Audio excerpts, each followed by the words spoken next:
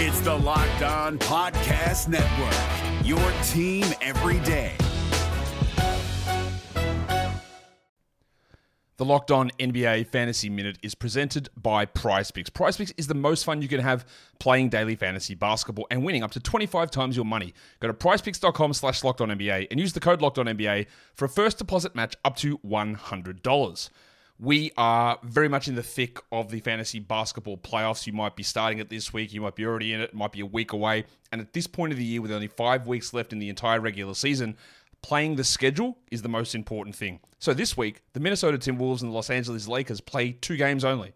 So any fringe players you have from those teams, even guys, yes, like Kyle Anderson replacing Karl Anthony Towns, that's not worth it with 2 games on. You need to be stacking extra games, and you need to be looking at the teams with 4 games. You need to be looking at teams with games early in the week and then switching them out for teams with more games later in the week. Get more games in, play the schedule, be cutthroat with injuries, and get players in to get yourself success for fantasy basketball. We're driven by the search for better, but when it comes to hiring, the best way to search for a candidate isn't to search at all. Don't search, match with Indeed. 93% of employers agree Indeed delivers the highest quality matches compared to other job sites, according to a recent Indeed survey. And listeners of this show will get a $75 sponsored job credit to get your jobs more visibility at Indeed.com/podcast. Just go to Indeed.com/podcast right now and support our show by saying you heard about Indeed on this podcast. Indeed.com/podcast. Terms and conditions apply. Need to hire? You need Indeed. Jackson Gatlin here, host of the Monday edition Locked On NBA podcast. Every Monday, I cover the 3 biggest stories in the NBA with the local experts from Locked On. It's an awesome recap of the weekend of the NBA and a look at what's ahead. Mark your calendars on Monday to join me for Locked On NBA podcast, available on YouTube and wherever you get your podcasts. You are Locked On Raptors, part of the Locked On Podcast Network.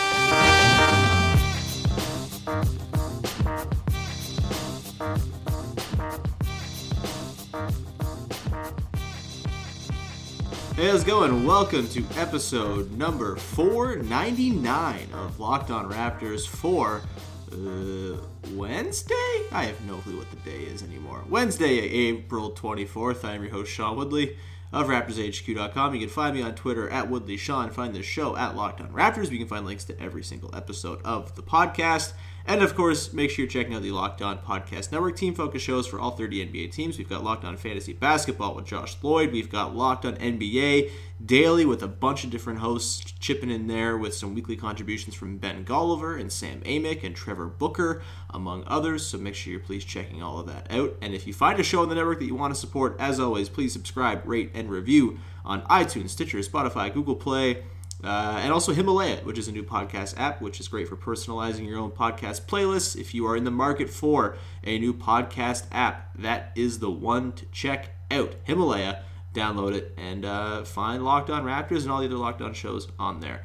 All right, on today's show, we are breaking down an uproarious, joyous occasion. The Raptors have dispatched the Orlando Magic by a score of 115-96 in Game 5 of their series. I was going to do a podcast last night from the arena, but I had to be up for radio at like 4:30 a.m. this morning, so I decided to get home as soon as I could, and we did just do a podcast today, which is what we're doing now, joined by our pal, Vivek Jacob. Vivek, what's going on, buddy?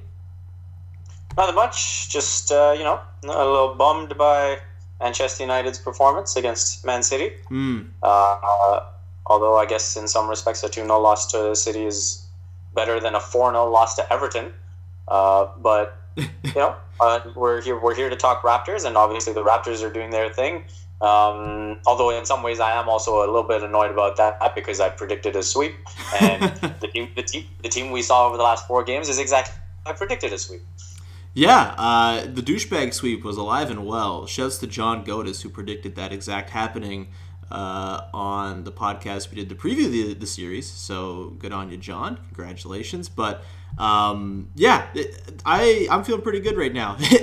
Last night's game, it just kind of felt like a culmination of a lot of things. I don't know. I got a little sentimental about it. I haven't written about it yet, but I'm sure I'm going to get very sentimental when I write for tomorrow about it. But it just felt like it made everything worth it, And obviously there's a lot more in terms of like difficult matchups to come.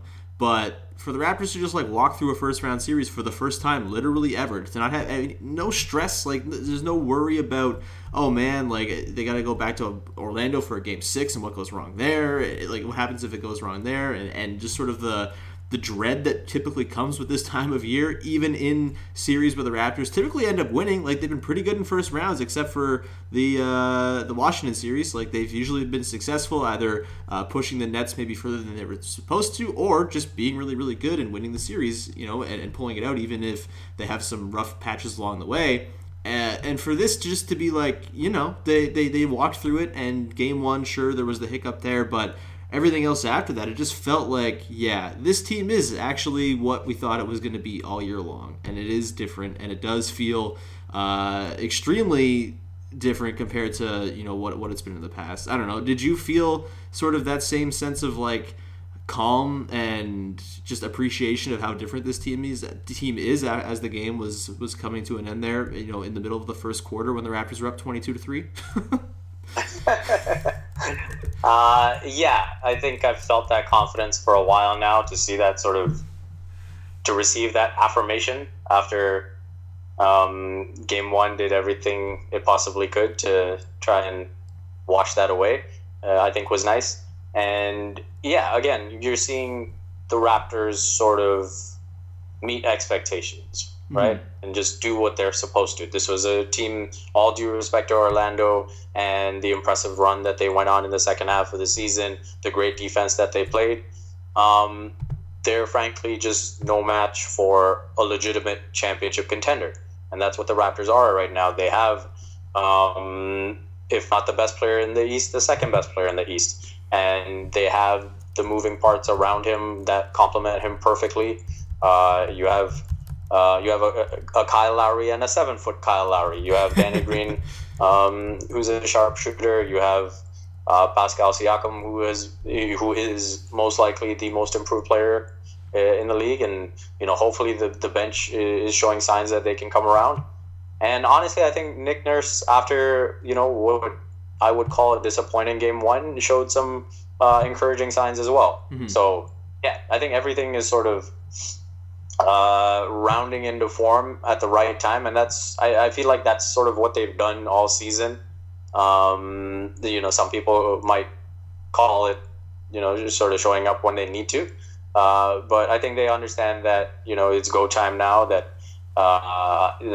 the game 1 was a nice wake-up call, that they have to play at a certain level of intensity, show a certain level of compete from minute 1 to minute 48, and I think that bodes well for everything that's to come against Philadelphia. Yep, agreed with everything you said there. Just the professionalism, I guess, is the word for it, for them to come out after that loss and be like, okay, yeah, we weren't happy with that, and now we're going to absolutely suffocate the Magic. I mean, I think my favorite part of this series were like the first few minutes of games 2, 3, and 5, where like the defense was so oppressive and so just like, it was just mean. That's really what it was. I mean, the Magic would, you know, they missed some good looks here and there, and like you don't go down 22-3 without missing some good looks inevitably, but like the Raptors made that happen, man. Like it was a 22-3 type feel. You know, it felt like that was like a just score at that time. Like the Raptors were just all over every action Orlando was running.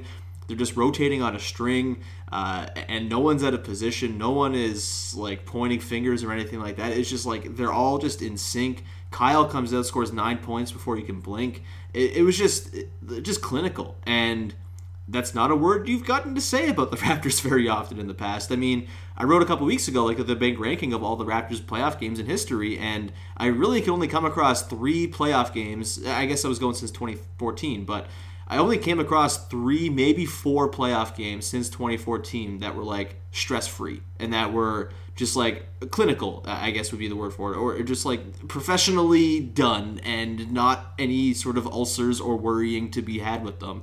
And they doubled the total in this series. Like every win that they had, even the one where they won by 5 points in Game 4, like or was it Game 3? Sorry, like even that, like they didn't really feel like that was out of control. They went on that 15-0 run in the middle of the third quarter, and it was like, oh yeah, this is over. And the Magic made a bit of a run near the end of the game, but like, I don't know, I didn't have any doubt that Kyle Lowry was going to make a crazy play to save the game, or something like that would happen. It just felt like they had that game in their pocket the entire time.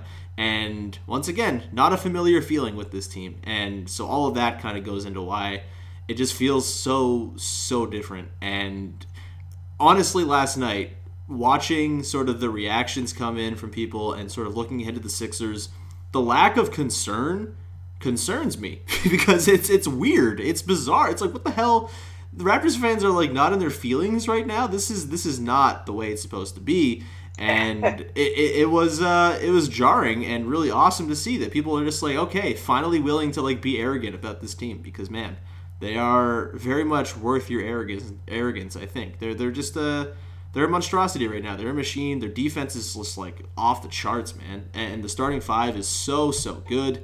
And I, talking to some people yesterday, Raptors fans, even a couple Sixers people, like, it feels like the Raptors are pretty overwhelming favorites going into the second round here, which is not a thing that's ever happened. I know there was the Heat series a couple years ago where most people picked the Raptors, but like, I don't think it's ever been this obvious that, oh yeah, this team is like, they should win. And it's weird because the Sixers are really good and they've like cashed in their entire future, and they are a team that is like very much in the market and in the business of winning a title this year. That's like kind of what all of this was for them, and for them to run into this Raptors team in the second round, like obviously a series still has to happen, and there's every chance the Raptors could lose it, I suppose, but the amount of confidence that you've seen from Raptors fans, and then like the few Sixers people I've talked to who seem very, very concerned and not at all pleased with the matchup, that is a very, very different sensation, which Raptors fans enjoy this, man. Even if it doesn't end at the end of the year with a title or a finals appearance or whatever, you get to enjoy for a little while here feeling like a little bit cocky about your team, which is very, very cool and very new, and is something that you kind of strive for. This is what you do. Like, yeah, you build a team to win titles and everything, but you also build a team to like enrich the fan experience and make fans happy. And like, this team has very much earned that sort of high regard that fans seem to hold it in right now. We could sort of go into the nuts and bolts of Game 5 if you want. Not a whole lot really to pull from it, right? Like, they just kind of did the thing they've done for the last 4 games and just kind of, put the foot on the neck of the Magic and suffocated the offense and were able to get whatever they wanted on the other side of the ball. But did you have like a big takeaway from Game 5? And if not, like maybe just sort of a bigger takeaway from the entire series about how the Raps have played? Well, yeah, in terms of tying both the game and the series together, I'd be interested in getting your thoughts on this. Honestly, there were multiple possessions over the course of this series and in this game where I feel like I'm watching that Miami Heat team from 2012, 2013, in the way that it almost seems like they're protecting the paint and getting out to shooters all at the same time. Mm-hmm. I mean, they have this scramble mode, this ability to switch that very few teams in this league right now can do. And especially at the level that they can do it. And then when we talk about scrambling, the ability, I mean, this was an Orlando team that is very, they're great at taking care of the ball. They finished the season, 6th in turnover percentage, and they exited the postseason with the worst turnover percentage of the 16 playoff teams. Mm-hmm. Like, that shows you how incredible this Raptors defense is at imposing their will. Steve Clifford said multiple times over the course of the series, that we really need to take care of the ball, because they live on the break. They get out and they run and they're so efficient. And as much as they made that a focus, they could not do it. Like, you talk about, superstar players on the offensive end sort of bending the defense to their will. Mm-hmm. The Raptors can do that with their defense, and it is unbelievable. Like, what they can do on the defensive end is why you believe the ceiling is where it is. Like, they can go on defensive runs, and that's, I mean, people might look at a 31-7 score and think that they just came out and made every shot, and honestly, like, Orlando missed, 10 of their first 11 shots, and the defense was incredible. I think that's the biggest takeaway for me. The defense, when they're fully locked in, when they're engaged, it's really, really tough to score on them, especially in the half court. Hey guys, it's Walker Mail, host of the Locked On Hornets podcast, and being around sports media and a fan of the Hornets for a lifetime has taught me that sometimes it's exploring the sliding doors moments and what-if scenarios in sports that can be the best part of the fan experience. What if the Seahawks let Marshawn run on the 1-yard line with the Super Bowl on the line? Or could a coin flip actually have landed Magic in Chicago, Michael in L.A., and made Charles Barkley the first black president? Enter Wondery's newest sports show, Alternate Routes, a weekly leap into the sports multiverse with former SportsCenter anchors Trey Wingo and Kevin Frazier. Each week on the podcast, Trey and Kevin will pry open the sliding doors of a different what-if moment from the world of sports. In these alternate sports realities, dynasties will fall, legacies will change forever, new GOATs will emerge. Follow Alternate Routes on the Wondery app or wherever you get your podcast. You can listen to Alternate Routes early and ad-free right now by joining Wondery Plus. It's maybe the first time I've ever had a team or watched a team where I enjoy watching them play defense more than I enjoy watching them play offense. And that's not to say they're not a very good offensive team, because they had 112 offensive rating in this series and kind of got whatever they wanted. And obviously Kawhi is an offense unto himself, and Kyle was a jitterbug doing all of his Kyle Lowry things. And outside of Danny Green, I thought everyone kind of had a pretty good offensive series. Even, I guess not Fred. Fred was a little bit shaky, but Powell, Ibaka, everyone else who played, all very strong offensive series. There were some possessions mixed in there that were just breathtaking, just sort of swinging the ball and just making the Magic pay for sending extra attention Kawhi's way and just sort of finding the holes in the defense that were left behind and picking those apart over and over again. And there were some beautiful sequences of ball movement and prolonged possessions.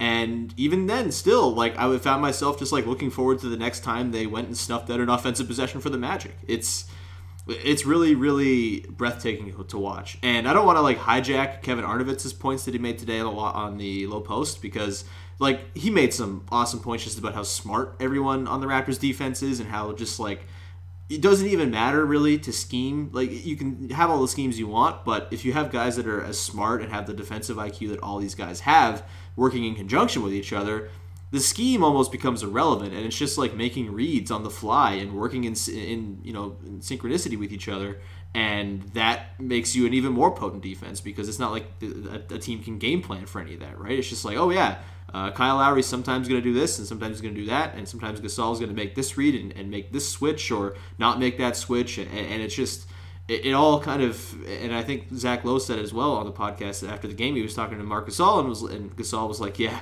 we're figuring it out, and that certainly became obvious in this series. It's really, really cool to watch, and I highly recommend anyone who's looking to work up a sweat, just listen to that 5 or 10 minute passage of them talking about the Raptors playing defense. It's pretty good podcasting, I must say. It's listen to this podcast multiple times first, and then go listen to that one. But it's really, really good stuff, and obviously Arnovitz and Lowe talking about it it kind of validates everything we're talking about and seeing, because they know their shit. And the defense rules, man. They were just so suffocating in this series. The starters ended up ran the Magic off the floor.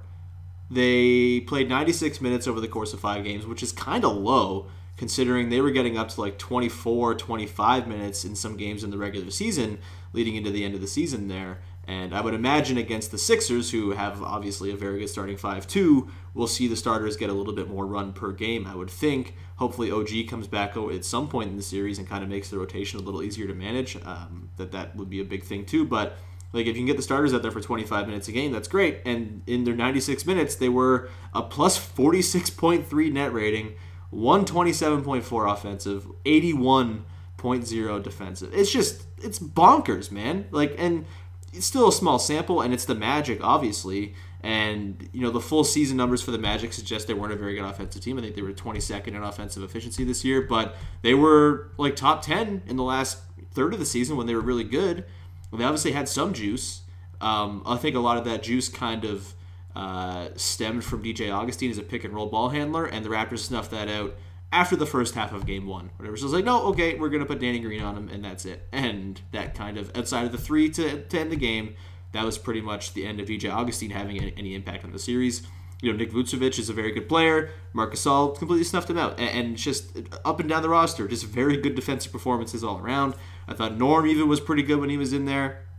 Ibaka didn't get brutalized. Aside from, I guess, that sequence sort of in the part of the third quarter of game 3, before they sort of got, or was it game 3 or 4 where they got foul trouble? I can't remember. It's all blending together at this point. Game 3. Game 3 is the one where Gasol got in foul trouble. Yeah, that's right. Yeah, it is where both Gasol and Kawhi got in foul trouble. That's right. So game 3 was where Vooch was actually kind of got going against Ibaka when Gasol went out early. But after that, they went on that 15-0 run, and really outside of that one stretch, Ibaka held his own pretty well against Vooch as well, which I did not expect to be the case in this series. And they just rendered their best offensive player, or their two best offensive players, at least their two most important offensive players, useless. Even with Terrence Ross, I guess the luxury of having very few good players around Terrence Ross when he was on the court is that you could send blitzes his way and just get the ball out of his hands and force him to make tough decisions, or just force him into bad shots. And they did a really good job of flummoxing him too. So it just, again, it's the Magic. Maybe it's not the greatest canvas upon which to paint, but the picture that they painted was pretty damn remarkable, and I think it should carry over reasonably well into the second round. Before we continue on talking about the series, we'll get to some sort of series awards and stuff like that. I want to tell people about our sponsor for today, and that is Wisecam. Wise is the indoor camera that does it all. Wise is packed with premium features that allows you to see everything from anywhere for only $20. 1080p Full HD, images so clear you won't miss a thing, night vision and two-way audio, you get it all with Wise. Wise's mission is to bring amazing smart home products accessible into every single home. Check on your home anytime with Wise's app's live stream.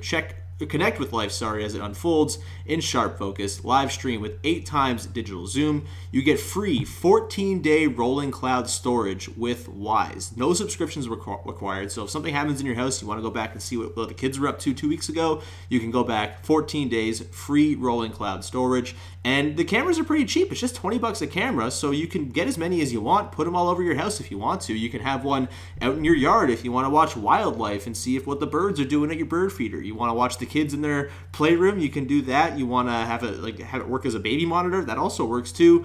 You can do, if you're away and there's contractors working at your home, set up your Wise camera to check out where the contractors are working to make sure everything's working okay. There's really no limit to what you can do with Wise inside your house, and you want more, they've got that too. For just $10 more, Wisecam Pan gives you 360-degree coverage in under 3 seconds. Life moves fast, your camera should too. 110 degree per second rotation speed, 360 degree horizontal range, and a 93 degree vertical range. Patrol your room with Pan Scan. Set the camera's patrol route with up to 4 custom waypoints, and you can track the action as Wisecam Pan automatically detects, tags, and tracks motion within its field of view. Keeping up with life in real time has never been so easy. It works with your Alexa or your Google Home, and you get, again, free 14-day rolling cloud storage. Works anywhere in the world from your mobile phone. You could be in Europe for all I care. If you're on vacation or something, you want to check in what's going on at home, make sure everything's in fine working order, you can do it on the mobile app with your phone wherever you are. To get Wise, go to wise.com/locked to get the guaranteed lowest price on Wise. That's WYZE.com/locked to get the guaranteed lowest price on Wisecam.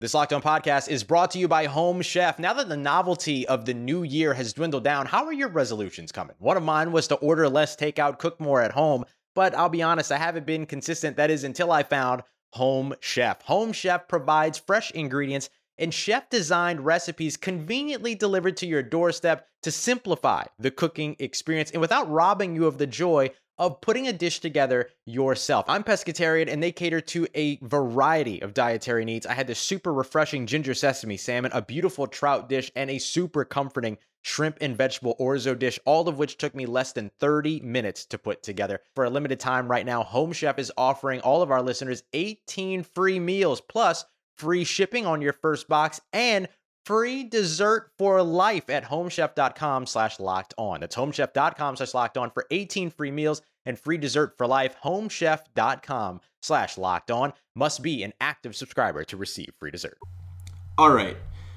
Vivek, let's quickly run through some series awards, I suppose. I guess the big one, I usually do this after every Raptors series. Maybe not the losses because I'm too sad, but series MVP. This may seem easy. This might be very obvious, but who do you got as the series MVP for Raptors Magic? My series MVP is Pascal Siakam. Ooh! Did not expect that. Explain yourself. Well, I think coming into the series, obviously he's shown incredible growth over the course of the regular season. But I was curious to see how that would translate into postseason. Obviously, when you compare it to the last postseason, he got into a bunch of foul trouble, never really got into a rhythm. And then you look at the appendectomy for OG Anunoby, just how critical that 4 spot was going to be.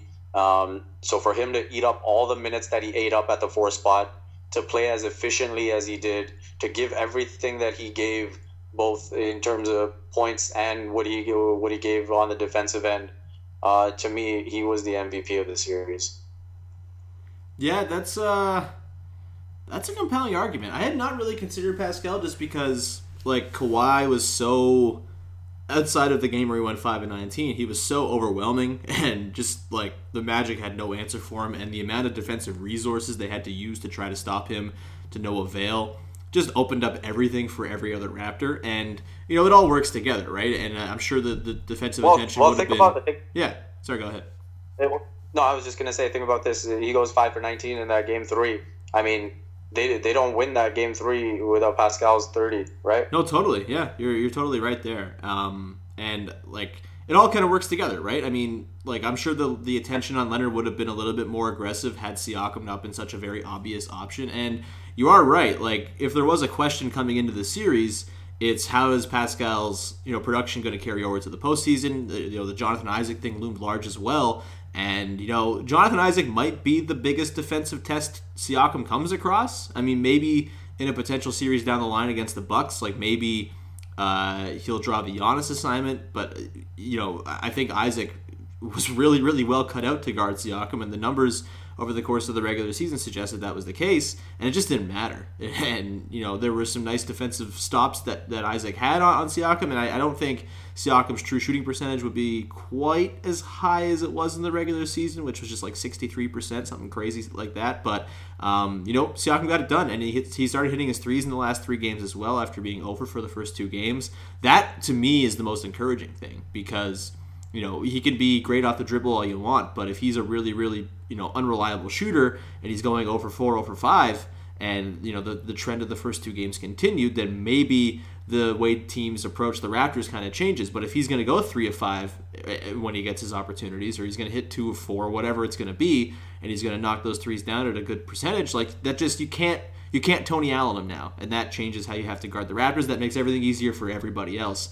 I still go with Kawhi just because, maybe it's just the sensation of getting to watch him in the playoffs for the first time, and just watching the way he just kind of picked apart the Magic so methodically, and there was just nothing they could do, and it rendered Aaron Gordon entirely Aaron Gordon I think is very good, and if I'm a Magic fan, the 2 things that I'm excited about from this series are Isaac and Gordon. Everything else, you could take or leave, but those 2 are awesome. And Kawhi just kind of made it so it felt like there was no resistance. Even when they sent traps his way, he'd split him. How many times did he just walk to the rim for dunks? And to show early on against, I'm not saying this is the best defensive team the Raptors are going to play, but it's a very good defensive team. The offense is one thing. They were a legit defense all year long, and we're always going to be a very tough challenge for the Raptors to score in the half court.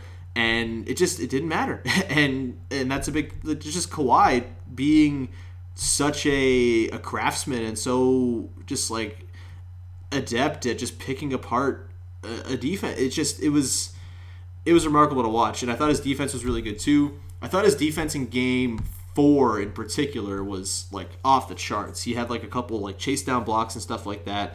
where he just come out of nowhere. He had a couple just like rip away steals that are kind of vintage Kawhi. The kind of stuff that he used to do to like Andrew Wiggins and stuff like that is like, oh yeah, I'm on board for this too. He had a 68% true shooting in the series. Like, it's absurd. He leads the league so far in the postseason in win shares for 48 as well, and a whole bunch of other stats. The best PER. People don't care about PER, but this is all basketball reference stuff. He's like leading in a whole bunch of advanced metrics from the first round too. Like, he was something else. And I guess the first time getting to watch a guy like that in the playoffs, and just sort of the stark difference between what that guy has been in the past for the Raptors. And again, I don't want to disparage DeMar DeRozan. I love DeMar, blah, blah, blah, blah, blah. But like, it's so different. And seeing it, in person, seeing it in a series, and not just in the regular season, I think that gives me just sort of the shock of it all. Gives him a bit of an edge in my mind ahead of Siakam, but like, it's hard to really argue against Siakam either. He was awesome and gives me a lot of hope about what's about to come against the Sixers.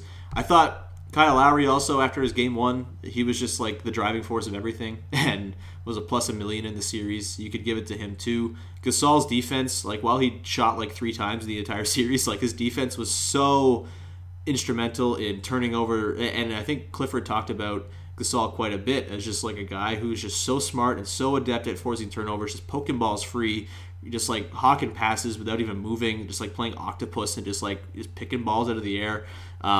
He was awesome too. I don't think he was the MVP by any means, but it's all very good. I'm feeling so happy today. It's crazy. So I think all the points you've made encapsulate why this Raptors team is a legitimate championship contender, right? When you look at all those, those Spurs teams in the past, when they went to the finals, you couldn't really predict if Tim Duncan or Ginobili or Parker or Kawhi Leonard could be the finals MVP. Heck, even that year when Danny Green made all those threes, there was a chance that he could have been the guy.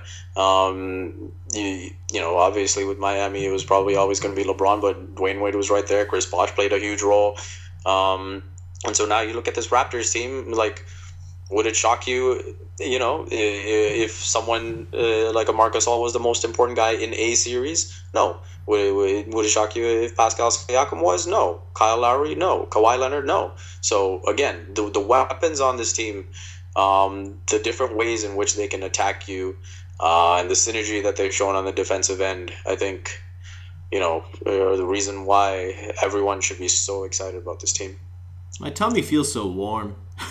It's like I ate soup, and I just feel so just like enveloped in warmth and comfort. We should look ahead, I suppose, to the Sixers.